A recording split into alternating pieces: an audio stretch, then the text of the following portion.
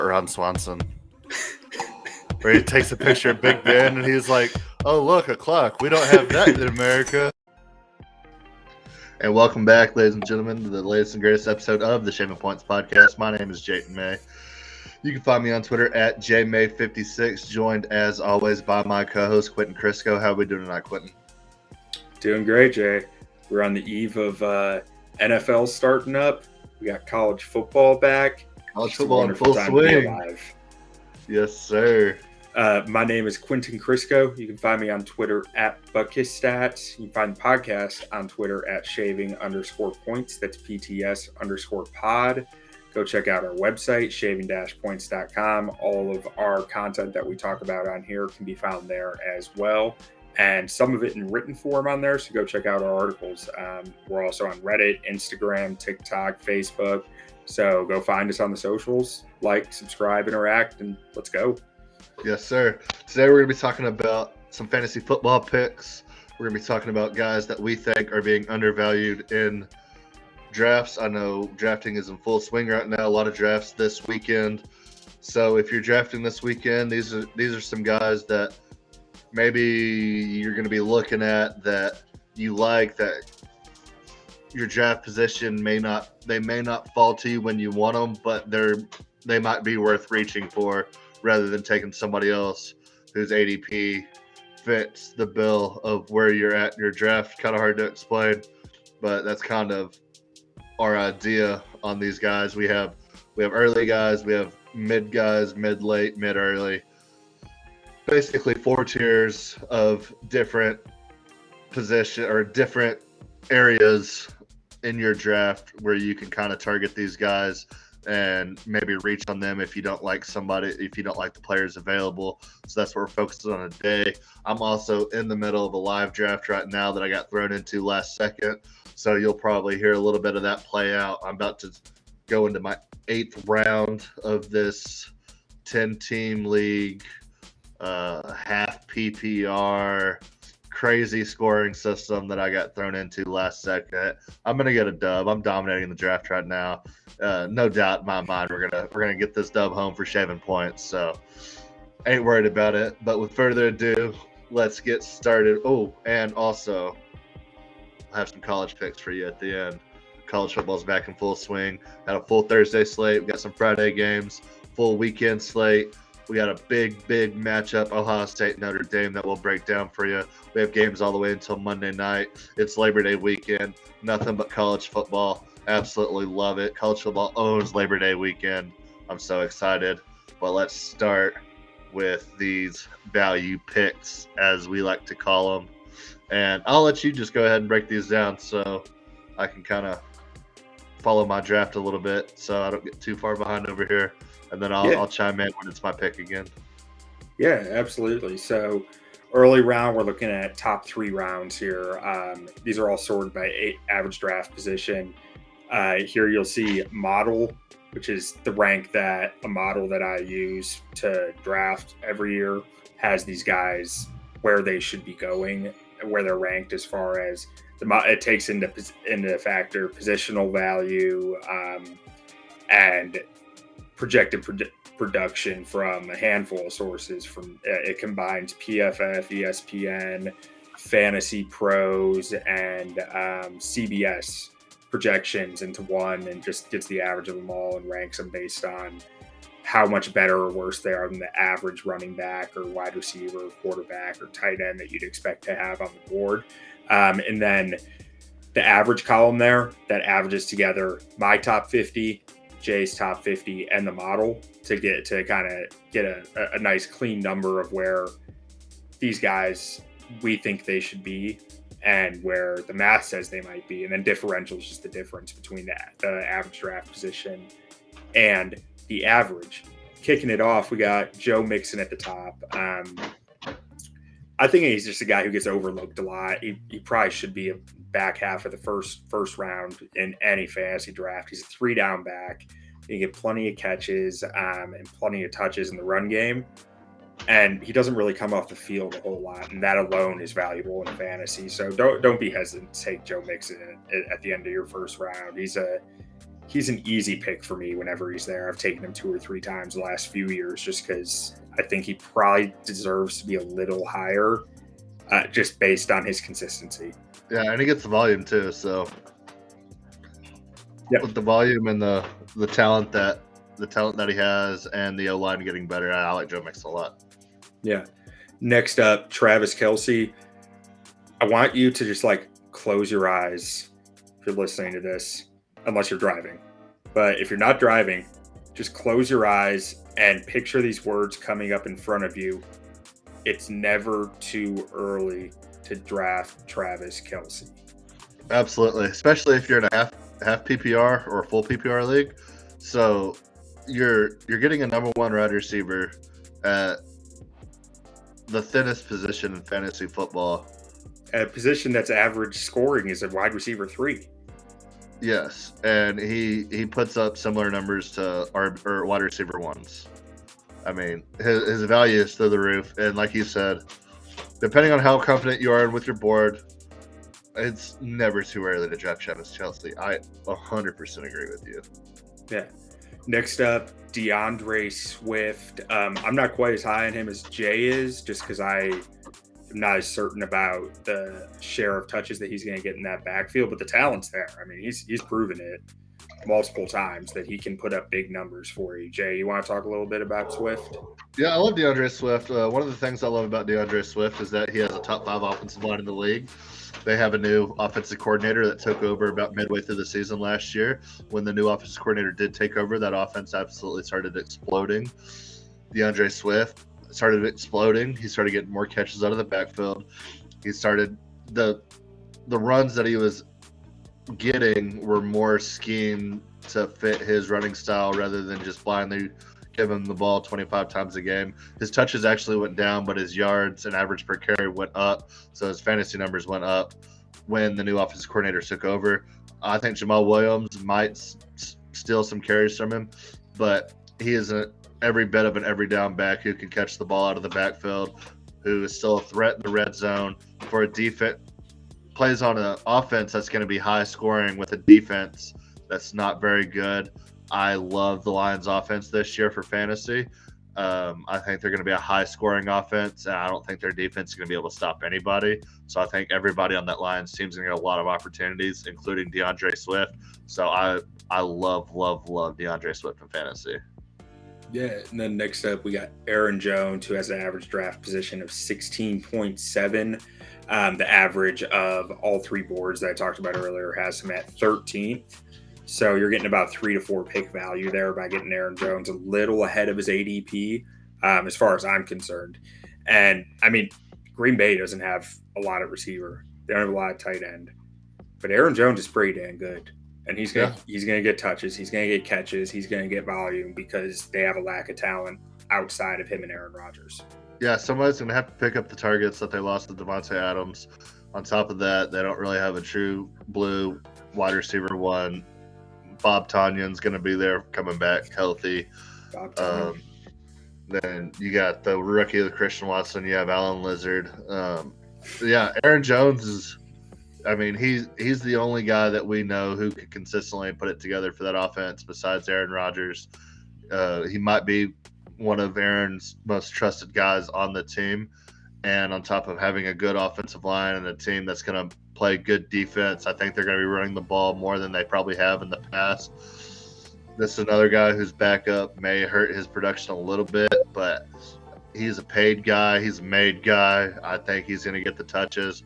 I have him higher on my board than his differential here. I think if you like this guy at the end of the first, absolutely 100% take him, especially in a full PPR league where pass catching running backs can really skyrocket in value. So, yeah, I like Aaron Jones a lot. I'll just go ahead and take this next one. Pookie Williams, Javonte Williams, my number 1 running back in fantasy this year. I think he's going to finish the year number 1 running back in fantasy football. I love everything about that offense. I think that entire division has been built around stopping the pass. Everybody is focused on stopping the pass. There's receivers everywhere. 4 of the best quarterbacks in the league play in the division. Broncos have a good offensive line. I think for Russell Wilson to hit his peak potential, they're going to have to run the ball 17 to 21 times a game. I don't think Melvin Gordon's going to really bite into those carries much. I think he's going to be more of a change of pace guy, maybe 4 to 7 carries a game, maybe come in for relief to give Javonte just a little rest. But I think this is Javonte's backfield 100%. He can catch the ball in the backfield. He can run block, or he can pass block. I mean, I think he's going to get anywhere between 15 to 20 carries a game, and he could add 3 or 4 catches on top of that pretty easily. And yeah, I love Javonte Williams. I think he's going to absolutely feast. Also, update, fantasy draft, 8th round. I'm on the clock. So, I have Lamar Jackson, Joe Mixon, Zeke Elliott, Justin Jefferson, Terry McLaurin, Mark Andrews, Amon-Ra St. Brown.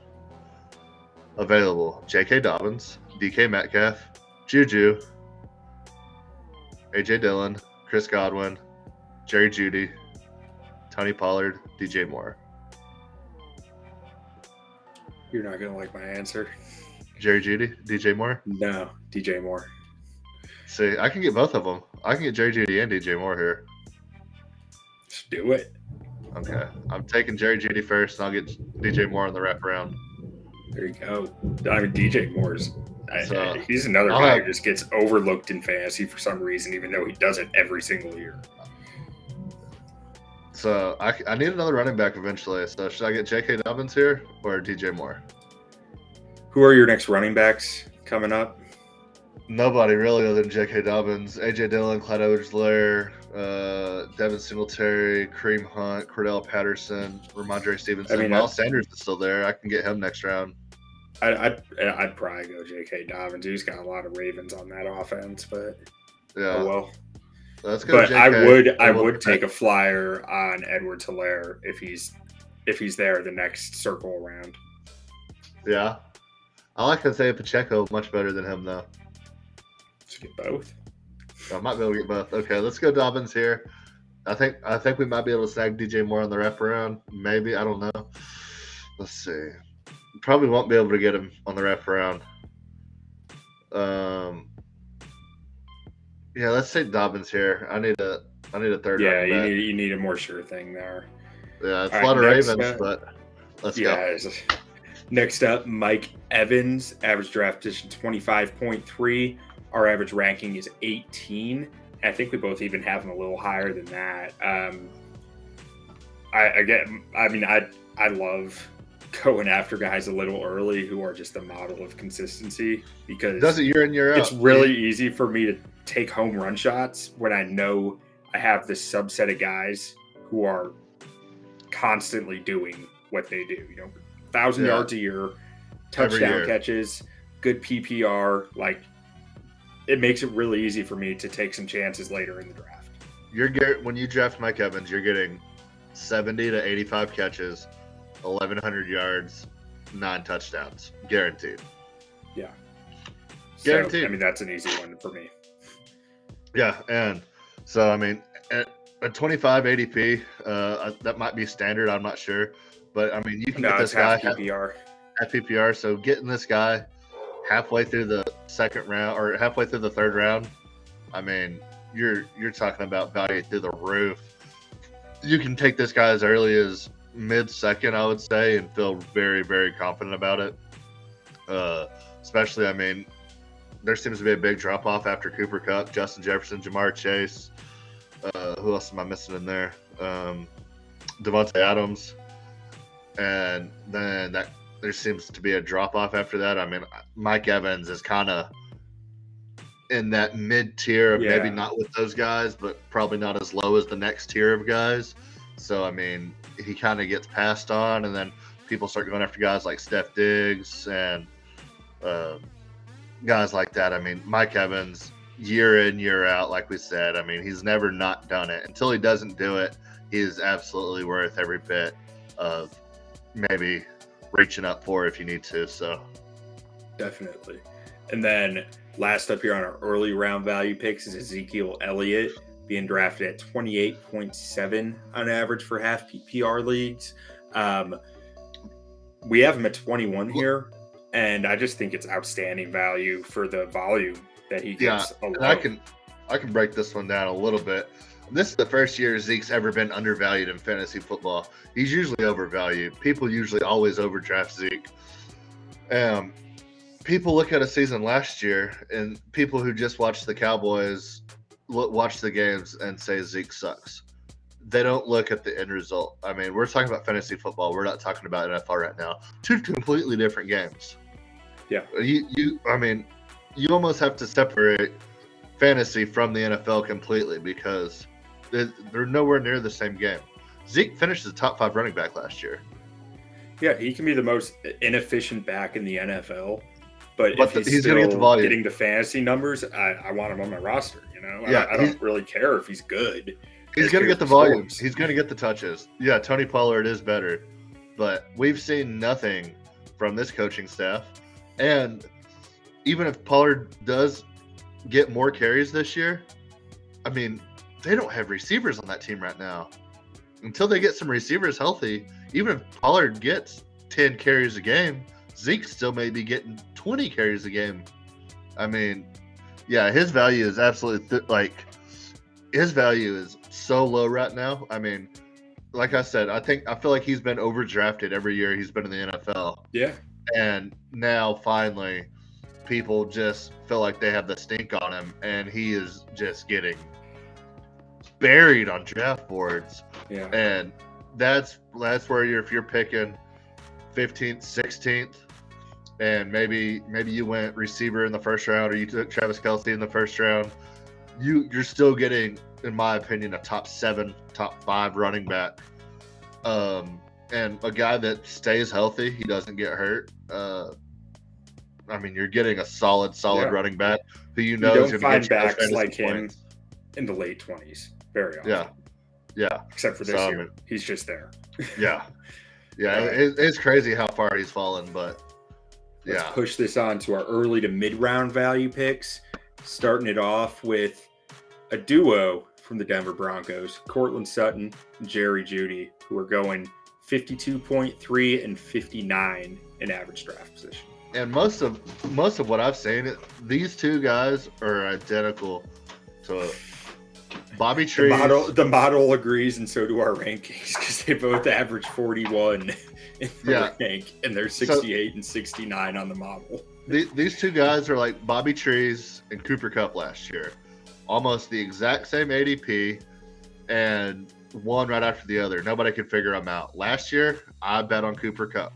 I said he was the guy who was going to blow up. I mean, I'm not sitting here and telling you I thought he'd be the best receiver in football, but I loved Cooper Kupp in fantasy last year. Got him in every single league except one. And this year, I think, in my opinion, it's Jerry Jeudy. Quentin believes it's Courtland Sutton. It could be either one, but either way, I think both of these guys are being highly undervalued. Like I said, I love everything about this Denver offense. They're being drafted in a position as if people are assuming they didn't just get a good quarterback.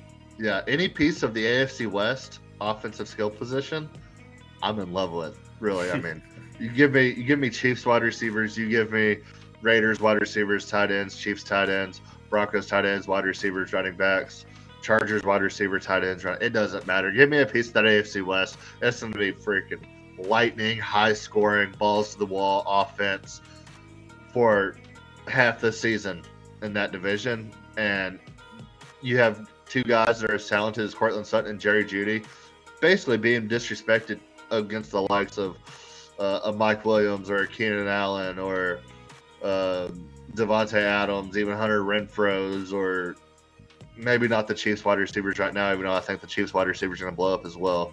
But yeah, I mean, I think these guys are going to put up monster numbers in an entire division that's going to put up monster numbers all year. Yeah. I mean, I agree. I mean, I just think these guys, well, in fantasy, you talk about it so much that you're looking for shares of elite offenses. And I think Denver's going to be elite offense this year. And I don't like that. It's as simple as that for me. Another quick update on the clock. DJ Moore is there. So we take DJ Moore, right? Oh, yeah. DJ Moore's the guy. Clyde Edwards-Helaire is still there. So I take both? I'd take both. Do you want to see? Do you want to say just quick?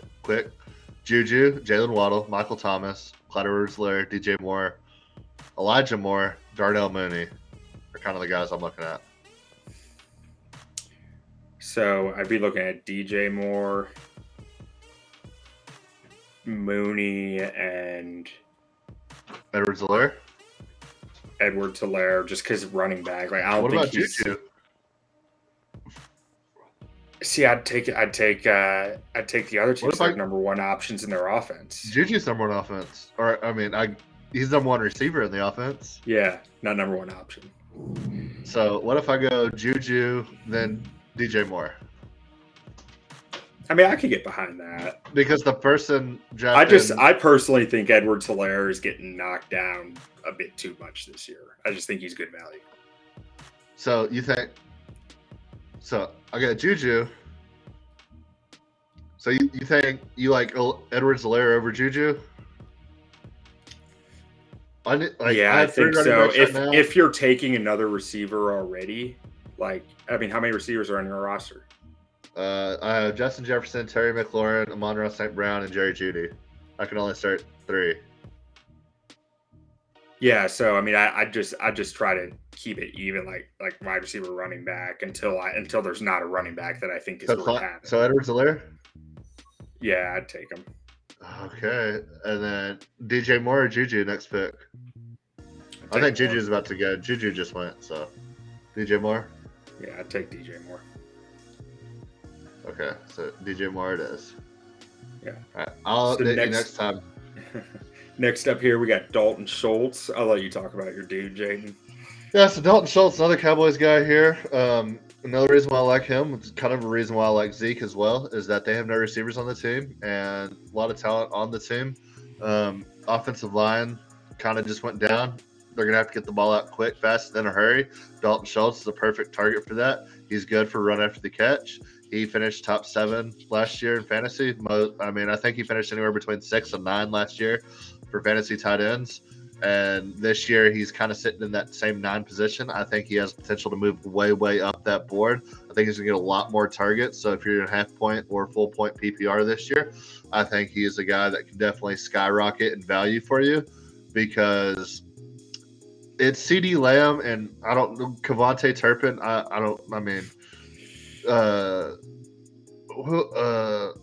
trying to think. Jason Peters is going to catch a lot of balls for him. I'm trying to think. Who's that other rookie they drafted out of the FCS school? Jalen Tolbert. Jalen Tolbert can't catch the ball. Kevontae Turpin can't catch the ball. Noah Brown can't catch the ball. CeeDee Lamb can catch sometimes. I mean, he has drop issues as well.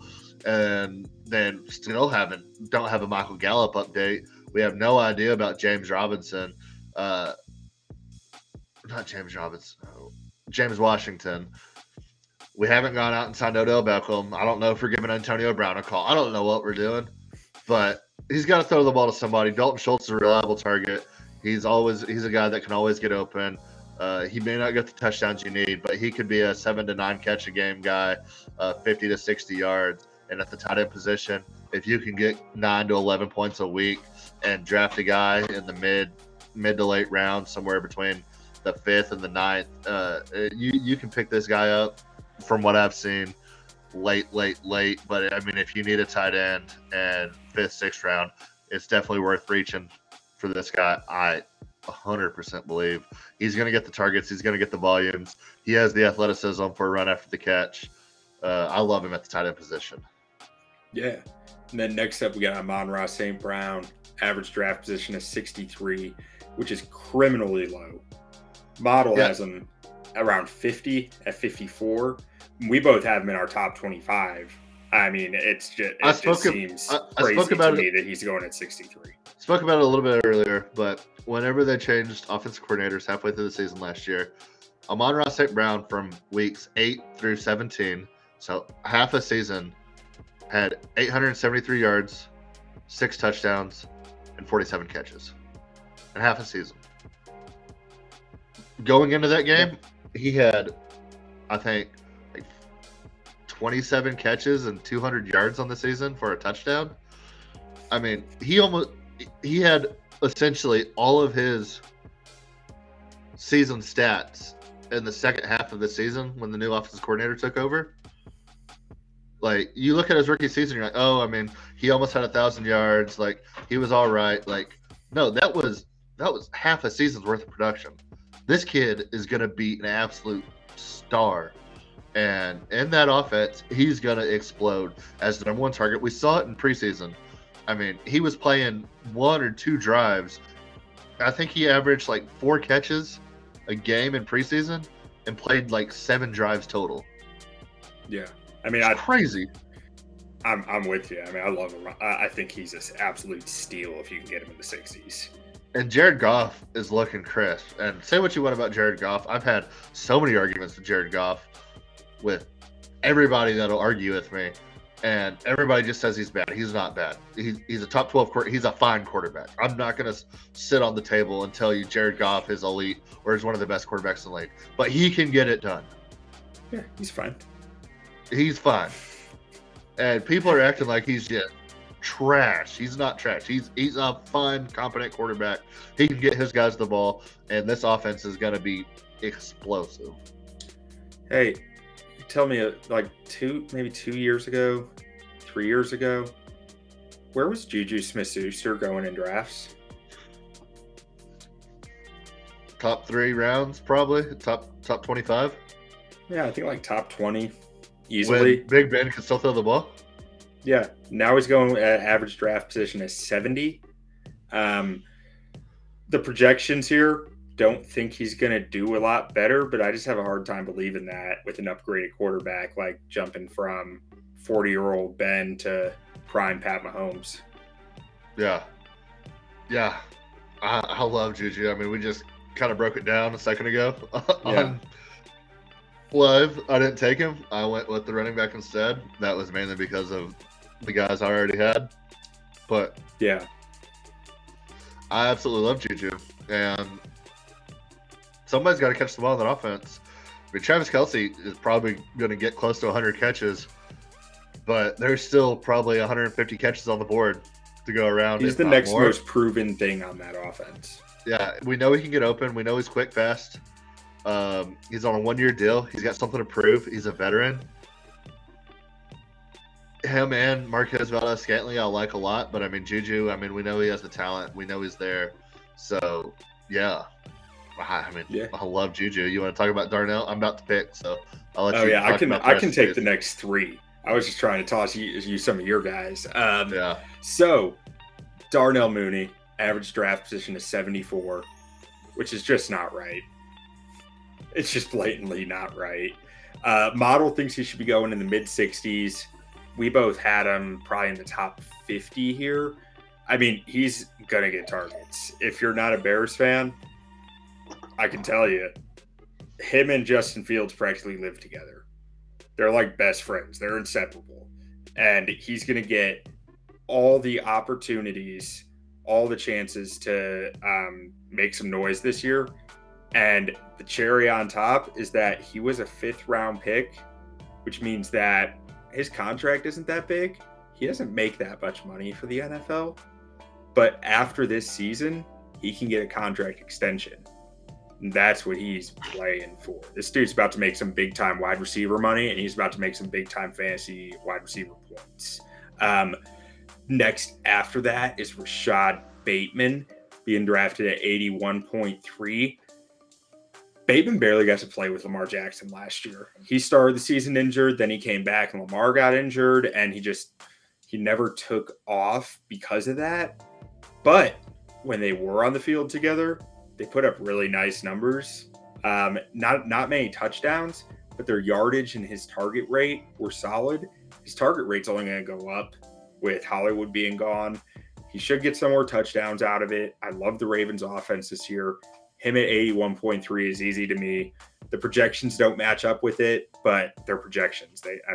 What do they know that we don't? You know, yeah. I mean, it's all just guessing. And then last, go ahead. I'm up on the clock, so I can go kicker, defense here, but probably not. So Kadarius Toney, Amari Cooper, Chris Olave, Cordell Patterson, Ramondre Stevenson, Kenneth Walker. I'd go Ken. Kenneth Walker? Yeah.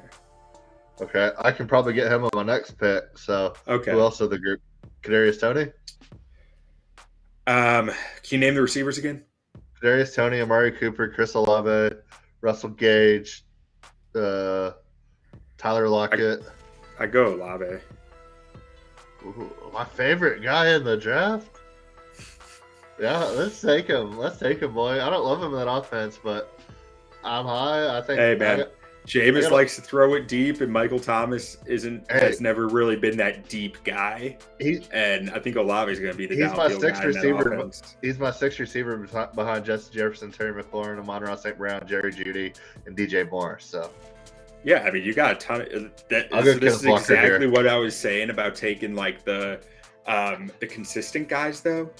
You can take a chance on an Olave because you got DJ Moore on your bench. Like, yeah, I took Kenneth Walker there, so I got kicker and defense left, so I want to interrupt for those two. I love Kenneth Walker too. I mean, he's supposed to be the lead back there whenever he gets back. So yeah. We'll see if that's true or not, but I don't see him sitting not playing. He's my fifth running back behind Joe Mixon, Ezekiel Elliott, J.K. Dobbins, and Clyde Edwards-Helaire. So it's a lot. Last up here for the early to mid round guys is Hunter Renfrow, being drafted at 84.3. Model thinks he should be in the low 70s, and I agree. I mean, I think he's probably somewhere in the 60s to 70 range. That's just huge value if you can get it. If you can get him in the late 70s, even the early 80s, I love that spot for him. Yeah. I think he has great rapport with Derek Carr. Sure, they got Devontae Adams, but I don't think Devontae Adams is going to be eating up 15 to 20 targets a game like he did in Green Bay. I think his Renfro's share is going to be just fine, and if anything, his ability to get yak is going to go up. My only concern is that Devontae Adams alone may not do that, but with Josh McDaniels coming in, with them probably going to be running a 2 tight end set with Darren Waller and Foster Moreau. I think Foster Moreau might cut into those targets a little bit too on top of Devontae Adams. I still like Hunter Renfrow a lot. So he's a guy he's a touchdown guy too. He's a guy that gets open in the red zone. So he's got a lot of touchdown value. I probably might like him more for a standard league rather than a half PPR or full PPR, but still like Hunter Renfrow a lot. So when Welker was with the Patriots, was that in the 2 tight end time? Yes. Yeah. Then I'm not too worried. Welker and Edelman. Yeah, Welker and Edelman both put like that. Josh McDaniels is going to make sure. And Renfrow has that can do damage. Will do damage. And he has that rapport with he has that rapport with Derek Carr, like those guys similarly had with Tom Brady. Yeah. All right. Next up here, the mid to late round guys. So we're getting into your sleeper territory here. As we saw in Jay's draft earlier, Brandon Ayuk didn't last to 96. No. But his average draft position in half PPR leagues is 96. If I could interject here, we have Dameon Pierce here, who his ADP probably jumped up 73 spots. Like overnight. Yeah, I mean, he went in the 4th round of the draft I just did. And we've been on him since the draft. So if you've been listening, you're welcome. I wish I would have had some fantasy drafts that weren't after the fact that they cut everybody and said he's our number 1 guy, he's going to be our bell cow, because all that value just went out the door. But I mean, we've been on that guy for a minute, but we'll get to him in a second. But if you're seeing him on here and you're like, oh yeah, we have an ADP of 115 on him, that is not his ADP if you're listening to this right now. Yeah, and I made these yesterday, so it literally changed that much overnight. Yeah, so I just wanted to clear that up if anybody's watching. Yeah, these graphics were from 24 hours ago. That's how fast things change in the NFL. And we've been saying he's going to be the lead back in Houston since they drafted him. And it looked like it was going to be a crowded backfield. I was telling everybody, hey, go take Dameon Pierce by week 3, by week 4, by week 5. You're going to have a lead back who's going to be getting 17 to 25 carries a game. Turns out it's going to be week 1. Yeah. So first up on this group is Brandon Ayuk. Like I said, average draft position at 96. We have him at an average rank of about 48 here. He's going to be a top 50 player this year. I thoroughly believe that. You put Trey Lance in that offense, who has that downfield ability. Ayuk is suddenly going to explode onto the scene as long as Trey Lance can hit those throws, because Jimmy G couldn't. Trey Lance or Brandon Ayuk was capped because of Jimmy Garoppolo, and his cap is kind of gone now. I might have to interject here again with the new Jimmy G news of him staying in San Francisco. He might end up being the starter this year, and that the value that I loved in Ayuk loses a little bit. But if Trey Lance is good, if Trey Lance can push the ball downfield, 100% agree with you. Yeah. But if Jimmy G somehow takes this job back and they sit Lance for another year, Ayuk's value plummets. I don't think there's a sitting for another year in the NFL anymore. There's just permanently sitting. Yeah, I don't know, but I mean, this Jimmy G situation is weird, man. It is. It definitely throws a wrench in this. And so maybe take a little more caution than I was initially saying. There's some insiders saying that Jimmy G is going to be the starter. Yeah, I'd definitely be a little more cautious with the Jimmy G news. Again, stuff changes fast in the NFL. Yeah, Trey Lance looked really good in their first preseason game, and since then he's looked like absolute dog shit. At the end of the day, we have no idea until week 1, because Pat Mahomes didn't look very good in the preseason before he went on his MVP tear. There's a lot. It's preseason. We saw Patrick Mahomes line up a Denver Broncos offense in week 17 of the regular season before they lost in the first or second round of the playoffs. That's true. And we never really saw Trey Lance do anything other than run the ball last year in an actual game. So yeah. So we should probably just toss out our number 3 on this list at this point. Yeah, for now. Our number 3 on the mid to late round values was Trey Lance, but this was before the Jimmy G contract news, and now we're much more skeptical of that. So if I could interject, sorry, I said I wasn't going to ask. I'm on kicker and defense here, and am I crazy? They have the Packers So these are the defenses that are ranked above the Packers: Saints, Chiefs, Titans, Vikings, Broncos, Bengals, Steelers, and then Packers. Am I missing something? Or should I just say the Packers? Packers. I mean, they're going to be in a lot of grinded out games with their receiver core, and that defense is one of the most talented in the NFL. Yeah, that division kind of sucks. Yeah, take Packers.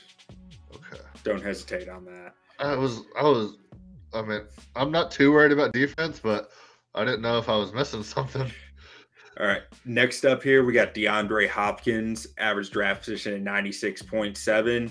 His average rank here is about 104, and that's really just the model at this point and projections. Honestly, if you're looking for a guy for a playoff run, and you're very confident you're going to make the playoffs or be in the playoff conversation, and you just want to make sure you have that boost waiting for you at week 11, D-Hop's your guy. Yeah, that's kind of what I mean. So he has a negative differential here. So this is my opinion on DeAndre Hopkins. He's not going to project with anybody else because he's missing 10 games of the 17-game season. Is it 10 games? Mm-hmm. I thought it was less than that. No, I'm pretty sure it's 10. Can we fact check that real quick? Just to make You can. I'll go ahead and jump to our next guy while you're fact checking it. Allen Lazard, average draft position 107.3. His differential here is about 15 spots. We think he should be going in the low 90s. Okay, update. 6 games. 6 games, damn. That's what I thought. When you said 10, I was like, whoa, I wouldn't have him as high on my draft board if it was 10. Yeah, 6 games. So you're getting him the first time I've been wrong in years. So you get DeAndre Hopkins week 7. I mean, if you could take this guy in the 4th, 5th, 6th round, where normally he's a top 3, and you think you can weather the storm, I mean, he's a top flight wide receiver. Yeah. So I mean, there's value there. It depends on how confident you are in your own drafting ability on whether or not when and where you want to go get him. But if you think you can fill out a roster and win in spite of him, I love DeAndre. I feel like the 6th or 7th round is probably the sweet spot for taking him. Yeah, it just depends. I mean, it just depends how confident you are. But for me, the 6th or 7th round feels like the sweet spot. So back to Allen Lazard, average draft position 107. We have him at 92 here. He's gonna get targets. It's as simple as that. He's the number 1 receiving option that's not a running back on the Packers, and he has a Hall of Fame quarterback throwing to him. He's gonna get opportunities. Yeah, absolutely. And yeah, I mean, it's one of those guys that he's gonna get the targets, he's gonna get the opportunities, and somebody's gonna have to do something in that offense. So I like Allen Lazard a lot. Yeah, Dameon Pierce. Yeah, we already talked about Dameon Pierce. His average draft position is not 116 anymore, unfortunately. So we'll just move on to Kirk's cousin down here. Yeah. Who's been grilling up a storm all offseason, I'm sure. Average draft position 123. We have him ranked at about 76 here, so we're thinking like 8th round on him when really he's last until the 11th or 12th. The thing about ADP when you're looking at quarterbacks is everybody is different. But when you look at quarterbacks, you don't really look at. I wouldn't really look at ADP as much as like where they're going in the hierarchy of quarterbacks. Yeah, and he's going probably 15 through 20 right now when he's closer to a top 10 guy. If that makes in more fantasy, sense. He's a top 10 quarterback every year. Yeah, absolutely. So I mean that's just simple math. You can get him in the 15, but he's actually 10. Marquez Valdes-Scantling going at about 145. We think he should be going around 130 here. If not sooner. Honestly, I worry a little bit. Like I definitely think he's value at 145 and even at 130. But I wouldn't go drafting him in your starting lineup just because I think a lot of what he does on the football field is spacing because he has lethal speed, but he's not a high volume guy. So here's my thing about guys like, not necessarily like him, but trust the offense, not the player. He's in a Chiefs offense with one of the best quarterbacks in the NFL, where he's the number 2 option at wide receiver, maybe number 3, depending on what you feel about Sky Moore.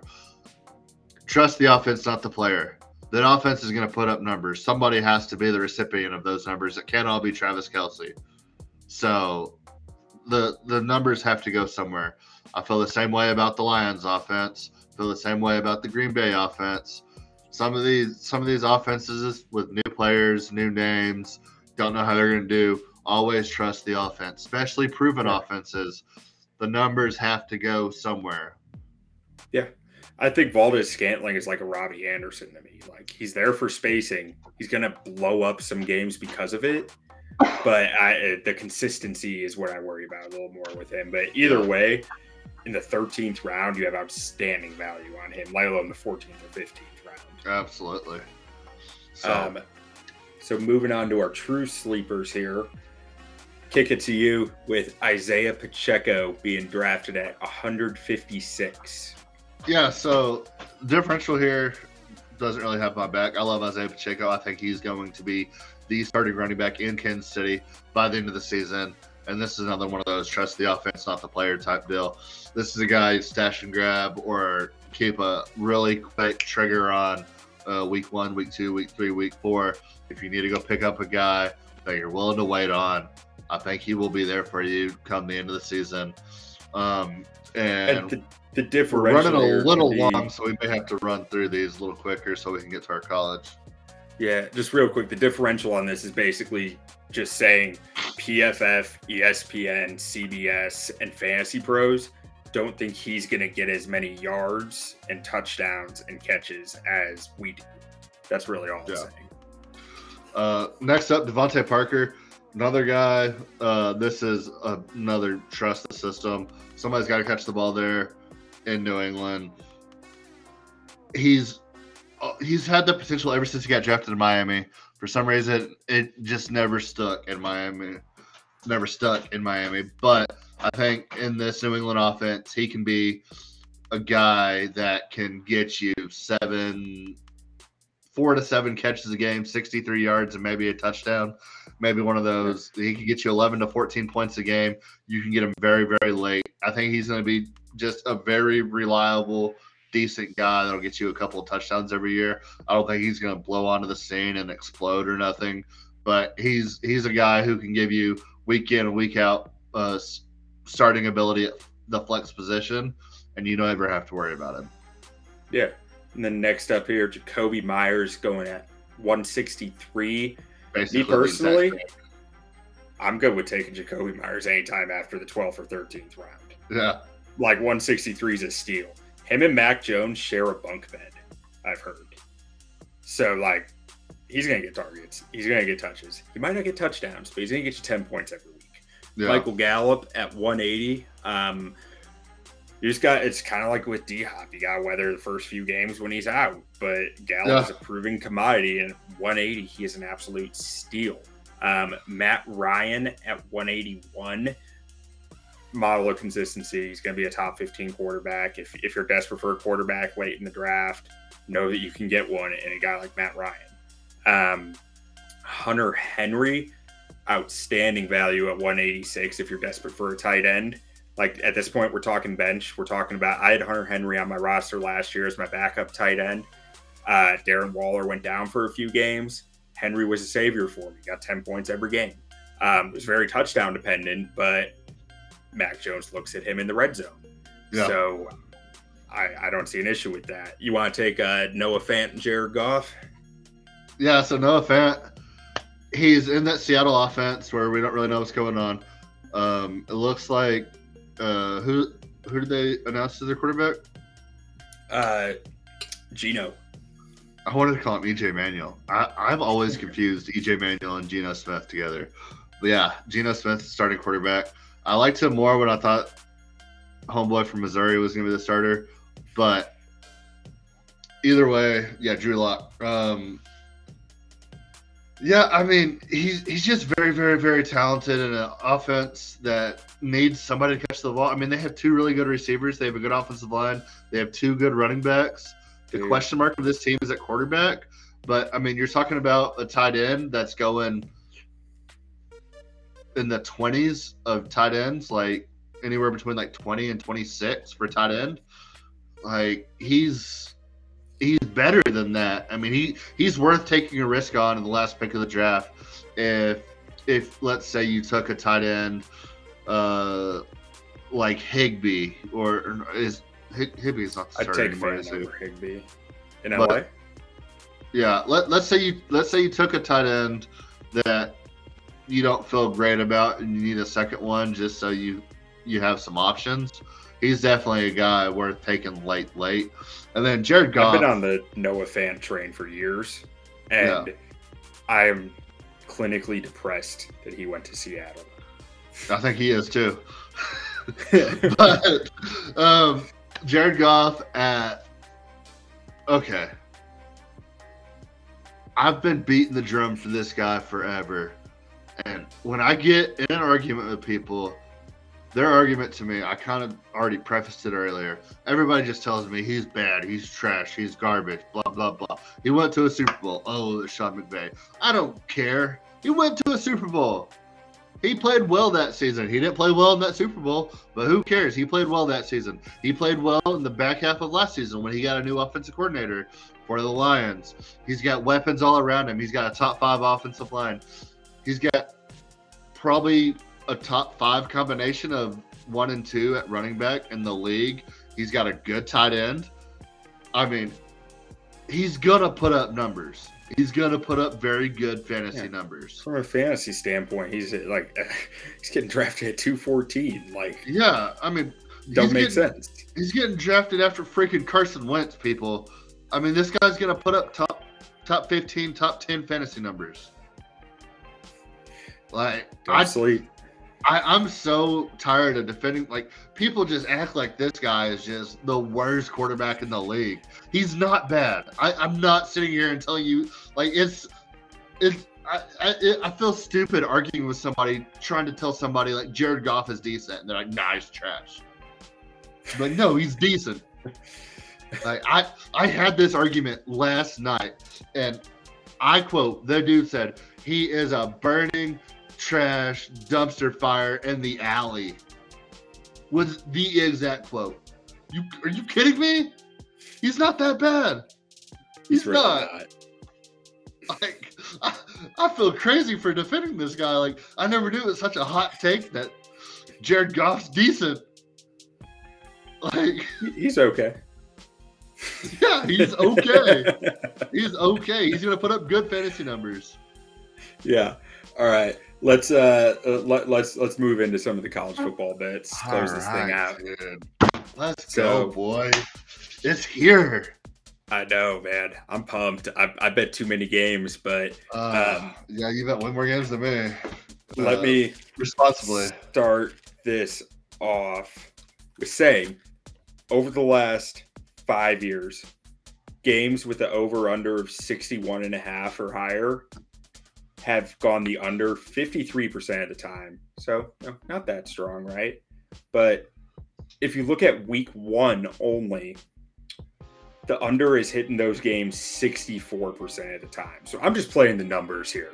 Give me the under when I see a 61.5 or higher. Like, and yeah. I didn't do that on purpose. I realized that after I bet them because I liked them for other numerical reasons, like the cover probability that I have there, which is a combination of historical covers at that number, my own formula that I use, and then PFF's cover probability. So it's the average of those three. I got all 3 of these, or all 5 of these at 60%. It's under Palooza. I love a Palooza, but I'll never co-sign an under Palooza. So we're talking about week 1 of college football. You're talking about betting unders? That should be that should be a cardinal sin. You should be thrown in prison and the key locked away forever. Number 1 rule of gambling is don't bet unders on week 1. I always bet unders. You should know this by now. Unders are, it's good money, man. We don't Vegas bet to win. We bet for fun. Number 1 rule of gambling. So, looking at one of these that I wanted to talk about a little more was Colorado State versus Michigan. This is the 3rd highest total for a Jim Harbaugh Michigan game ever at 61.5. I mean, they have only had 20 games where they scored over 61.5 out of 85, like where the total went over that. And their defense should be good. Colorado State's bad. I think they're just going to run the ball the whole second half. So that's why that's the reason I want to talk about that one, because I think they also have 2 quarterbacks that they're talking about cutting in half like they did in the Bible days. So get that Frankie quarterback. Yeah, gotcha. JJ McCarthy and whoever the other guy is. But yeah. I mean, I'll get on board with these unders. We got Colorado State, Houston under, Houston UTSA under. I actually kind of wanted to sprinkle that UTSA money line on Houston, but I think Houston might be the best Group of 5 team this year. Yeah. But they might start off the season 0-2 because Texas Tech's going in there and beating that ass in week 2. And then you got Utah State, Alabama. I mean, Utah State, they beat. And I can get into that game a little more at the spreads, but my bad. Utah State has won outright against top 15 opponents the past 2 years. They beat a number 9 Kansas State 2 years ago. And last year they beat, was it BYU? Yeah. Utah? BYU was 14 last year. They beat them week 1. Anyway, Utah State they show out week 1. They played week 0 against UConn, and they didn't cover. UConn may be good, or maybe they were just looking ahead. I don't know. So they went down 14-0 and then scored like 4 straight touchdowns off them too. Like they just woke up at one point. It was like there was a clear moment where they were like, okay, now we need to play. But yeah, this under 62.5. I mean, I think they're going to be pesty enough to where Alabama just finally says like, screw it, like let's just end the game. And Alabama's going to get up 40-7 and then just sit on it maybe. Yeah. And I think Utah State can cover, and I think the under can hit. I like that. Yeah. No, that's one of my favorites on this. Most of my notes here are about the spread in that game, so I'll touch on that a little more. I think they're going to be pesky enough to where Alabama just says like, just run the ball out. Let's just end the game and win by 40 points. But what's the spread? 41.5. Yeah, I think Alabama wins by about 36. Yeah, that's where I'm sitting too. Do you want to talk about your overs here at all? Yeah, so my best bet of the week is Utah-Florida over. Both are returning good offenses. Florida's quarterback is kind of a dark horse for Heisman, as much as you can be a SEC quarterback and be a dark horse. He's old school, like early 2000s quarterback. I mean, he might have over 1,000 rushing yards this season and might have like 30 rushing touchdowns. He's not going to do a whole lot throwing the ball, but I mean, this Florida offense is going to be very explosive. They lost a lot in the draft on defense. So did Florida, so did Utah. And both these defenses lost a lot in the draft and are both returning a lot on offense. I mean, I think it's just going to be a slugfest. It's going to be in the swamp. I like Florida to win outright, and I like over. I mean, I wouldn't be surprised if they hit over 51 in the first half. I mean, this is my favorite bet of the weekend is over in this game. I cannot fathom a way that this doesn't hit with these offenses and these unproven defenses. If this doesn't hit, Florida's going to kill them. Because I think Florida's gonna get theirs, and I think Utah gets theirs as well. So I mean, the over has to hit in that scenario. But the only way this over doesn't hit is if Florida just beats the dog shit out of them. And then Florida State LSU. I wonder how Florida's home field advantage looks like with weather, like in September. You know, like it's thinking also about crazy. Miami's like in the NFL. We're talking about the swamp, one of the hardest places to play in college football, and Utah's going in there as a favorite. Like, give me Florida money line in the swamp against Utah any year, any team, any time. You're going into the swamp from Utah. You're talking about from going 10,000 feet above sea level to below sea level in one of the most hostile environments in college football. It's going to be sweaty. It's going to be groggy. Like, they're going to be – the Utah players are going to feel like they weigh 30 pounds more than they do whenever they get down to that humidity. And then you have the chomp every 2 seconds, just chomp, chomp, chomp. Then you got crazy SEC fans breathing down your neck trying to kill you. Florida's going to torch them this game. Like, Florida being an opening home underdog against Utah. I understand Utah's a good team. They might win the Pac-12. They might be a playoff team. I mean, you're giving me Florida as an underdog at home week 1. I'll take Florida all day in that, but I love this over. Boom. How about Florida State LSU?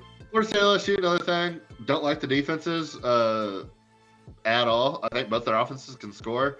And, I mean, you have 2 premier programs. They're playing in New Orleans. So, I think New Orleans is actually closer to Tallahassee than it is Baton Rouge. I'm not positive on that, but I know it's not that far. So, I mean, Florida State should have a good showing there. But, I mean, it's LSU. It's in the Superdome. I think it's going to be points. I don't like either one of the defenses. And we talked about it earlier in the season. I love Florida State's quarterback. situation, and I think Brian Kelly is going to be able to score points in that offense. So, yeah, I love both those overs big time. Boom. All right, let's see. Against the spread here.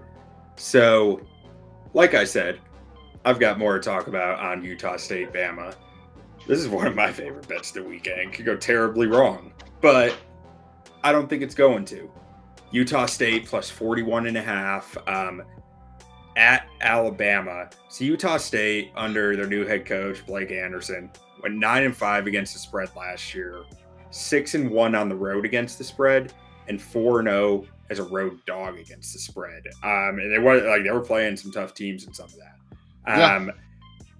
Meanwhile, Nick Saban, as a 40-plus point favorite at Bama, is 3-8 against the spread. The only 3 covers that he has are against a Kent State team that went 3-9, a Southern Mississippi team that went 3-9, and a New Mexico State team that went 2-10. Yeah. Yeah, I mean, you tell me that, and Utah State's coming off a number 24 overall ranking, 11-3 season. Over the last 5 years, pesky. Teams are 13-8 against the spread when they're this big of a dog. Yeah, they're pesky. Like, there's a lot to like in this number, and that's purely why I'm doing it. And because Utah State's coming off a season where they looked like a good football team and should continue to look like a good football team, 41.5 is a Goliath number. Yeah. So give me the odds on that.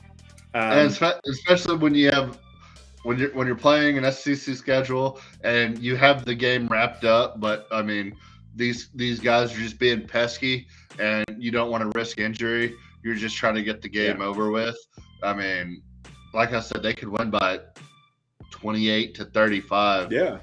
And like, I don't think it's gonna be a close game by any means, but I think Utah State's good enough to just piss them off and like just stay pesky. I mean, that's the word. That's the best word I can think of for it. But yeah, I agree with that 100%. Usually when you tell me a team can lose by 5 touchdowns and still cover, I just like the bet. Yeah. Which is really purely the reason for my next one. University of Louisiana Monroe plus 37.5 against Texas. I don't feel nearly as good about this one as I do Utah State, because I do not have the same trust level that Louisiana Monroe is a good football team as I have with Utah State. But at this point, I'm just playing the number. Over the last 5 years, teams are 26-17 against the spread at a spread of 37.5 or higher. So, I mean, it's just a numbers play at that point for me. My only argument against that one is I think Texas is going to open up this season to try to make a statement. You got Bijan Robinson, you got Quinn Ewers, you got the whole squad coming in. I mean, I think they're going to go in and try to light it up. But if they don't light it up early, I think I could see them slowing down and just trying to get out of there with a good win, 14 to 20 points. So, yeah, that's pretty solid. On to your next one, Central Michigan. Central Michigan plus 21.5 against Oklahoma State. Central Michigan beat and played close games with some decent teams last year. I mean, they beat Washington State in their bowl game last year, which Washington State isn't a world beater, but it still makes me trust that they can compete with a higher level program, a Power 5 program. To start last year, Oklahoma State was slow, man. They won a bunch of one-score tight games, and they didn't find their feet until halfway through the year. So I'm kind of trusting here that is the case somewhat again. They only beat 3 teams by 22 points or more last year. That Oklahoma State did.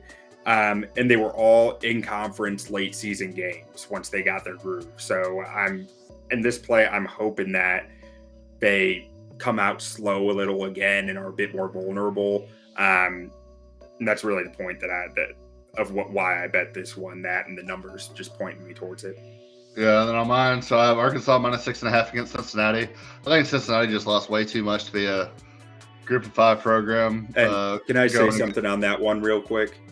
So the numbers hate this one because Cincinnati lost 17 starters, and the numbers still think that Cincinnati has those 17 starters. Yeah. Vegas uses the same numbers. Use that to your advantage. Yeah, so I mean, I don't like Arkansas for this season, but I think they come out, they start strong, And I think Cincinnati's going to be a shell of what they were last year. So I think this is an easy big win for Arkansas. Ohio State minus 17 versus Notre Dame. I mean, you know how I feel about Ohio State. Like the Ohio State University, C.J. Stroud, Trevion Henderson, Jackson Smith, and Jigba might go 1, 2, and 3 for the Heisman race. I mean, I think this offense is going to be explosive. I mean, I know we had our boy Chris Watt on, and I know I told him we were going to be a Notre Dame podcast this year, but like, I'm sorry, like it's Ohio State. It's minus 17. I'm going to tell on you, man. It's minus 17. Ohio State's going to beat the brakes off these guys. I mean, I don't think it's going to be a game. I think they're going to absolutely steamroll them, but I could be wrong. I did terrible week 0, so fade me. But fade me with caution. Don't pay much attention to these cover probabilities if they're low. Like I said, we're using 2021 data to try to talk about 2022. Until a few weeks in, it's all just up in the air. And this last one, Western Kentucky Hilltoppers, baby. Maction. I'm not betting on Western Kentucky this game. I'm betting against Hawaii. Last week I bet on Hawaii. I said, ain't no way I'm laying 8 points at home versus Vanderbilt. Like, come on now. Vanderbilt's win total was 2. Vanderbilt beat the absolute dog piss out of them. But it wasn't even about Vanderbilt beating the piss out of them. If you watch that game, Hawaii doesn't even look like a Division III program. Their offensive line couldn't get out of their stance. They couldn't catch the ball. Their quarterback couldn't throw the ball. I don't know what happened to Hawaii. They're terrible. They're the worst. They might be the worst team I've ever seen in my life. And the fact that you're only have to lay 16 points against the worst team I've ever seen in my life with a Western Kentucky team that can actually score. Yeah, like I would have taken Western Kentucky at 20, 25, 30. Hawaii's terrible. They might be the worst team of all time. Yeah, I mean, hey, I was pretty pissed at that game because I had a bet on it for Hawaii cover, and it was nowhere close. They made Vanderbilt look like an NFL team. Vanderbilt. Yeah. So, yeah, I mean, I might just bet Hawaii to not cover the spread every single game this year. I don't care how big it gets. Sports gambling. Always bet against Hawaii. Yeah. The Rainbow Unicorns or wherever they are, yeah, they're trash. All right. Now let's hit these money lines, which I know you'll love my second one there. Utah money line. But before I get to that, Coastal Carolina against Utah Army. Going into the swamp? I am. But first off, Coastal Carolina against Army. Chanticleers. I just think the Chanticleers. So this guy just win. hates America. He hates the troops. He thinks that once people are going to come off the mountain into the swamp and win. He thinks the Chanticleers with their teal field are going to beat the troops. He's taking unders. Like this has got to be the worst American. Hey man, the unders hit for some serious money last year. You can knock me on my money lines. Don't knock me on my unders. You're betting against America week 1. You're betting unders. Yep. You think some team from the mountains are going to walk into the swamp and win, and then you're betting against the troops with the teal field. Yep. I actually like Coastal Carolina. I was just giving you shit. I know you were. So Utah, honestly, I didn't think that much about the swamp. I was following numbers. I think Utah's a really freaking good team, and they find a way to win. I mean, they very well could win. I like Florida personally. I mean, it's hard to win in the swamp, and I think their offense can be explosive. But I like the over more than I like Florida, so I'm fine with the Utah there. And then you want to take the last one there? Yeah. So I want to like Penn State this year. I'm going up to Pennsylvania late October. I was looking at. I'm going to be there the weekend of Ohio State, Penn State. Was going to buy tickets. I had tickets available to buy. Kind of expensive. I was like, man, looking at Penn State's schedule, I was like, they could have 4 or 5 losses by the time they play Ohio State late October. And started looking at that schedule more, and I was like, maybe I don't like Penn State this year. I mean, you're talking about a guy, Aiden O'Connell, last year for Purdue, that if you look at the last couple of weeks of the season, maybe 3 or 4 weeks of the season, putting up 450 yards a game, 5 touchdowns a game, absolutely lighting up the world. I mean, if Purdue wouldn't have fallen off mid-season, Aiden O'Connell would have won the Heisman last year. No doubt. I mean, they were number 2 team in the nation at one point. And he didn't hit his stride until the last 5 weeks of the season. Aiden O'Connell is going to just absolutely torch this Penn State defense. Sean Clifford can't throw the ball. Sean Clifford's been there for 14 years. He still can't throw the ball. I don't know what they're doing at Penn State at quarterback. I think Purdue is absolutely going to torch this team. And I love Purdue money line here. Plus 140. Give me Purdue money line all day, every day. Purdue money line. Lock of the week. I'm in on that one too. And if history tells us anything, when we both agree on one, it's pretty money. Also, we'll put this on Twitter. It'll be on the socials. But I do have a parlay real quick. BYU money line, Western Kentucky money line, Florida money line, Arkansas money line plus 345. So, little 3-1 action there, and I feel confident in everything except Florida. Don't love Florida, but I don't. I wanted a little bit of extra juice if I'm betting on Florida money line since I already have the over. I didn't want to double down on both the money line and the over, so I threw the money line into a parlay, hoping the over still hits. But yeah, basically getting 3.5 to 1 there on that parlay. I don't see BYU losing. I don't see Western Kentucky losing. I don't see Arkansas losing. So let's go Florida. Yeah, I threw in my high school girl like excitement of football being back. I was just like throwing so many bets into a parlay of just like, yeah, this one. This will work. It always works. I got what, a 1, 2, 3, 4, 5, 6, 7, an 8-leg money line parlay that pays 9 to 1 of TCU beating Colorado, Utah beating Florida, your favorite, Coastal Carolina taking the win against Army, betting against the troops. I know, I'm the worst. Kentucky beating Miami, Ohio, South Carolina beating Georgia State, NC State beating Eastern Carolina, Georgia beating Oregon, and Houston beating UTSA.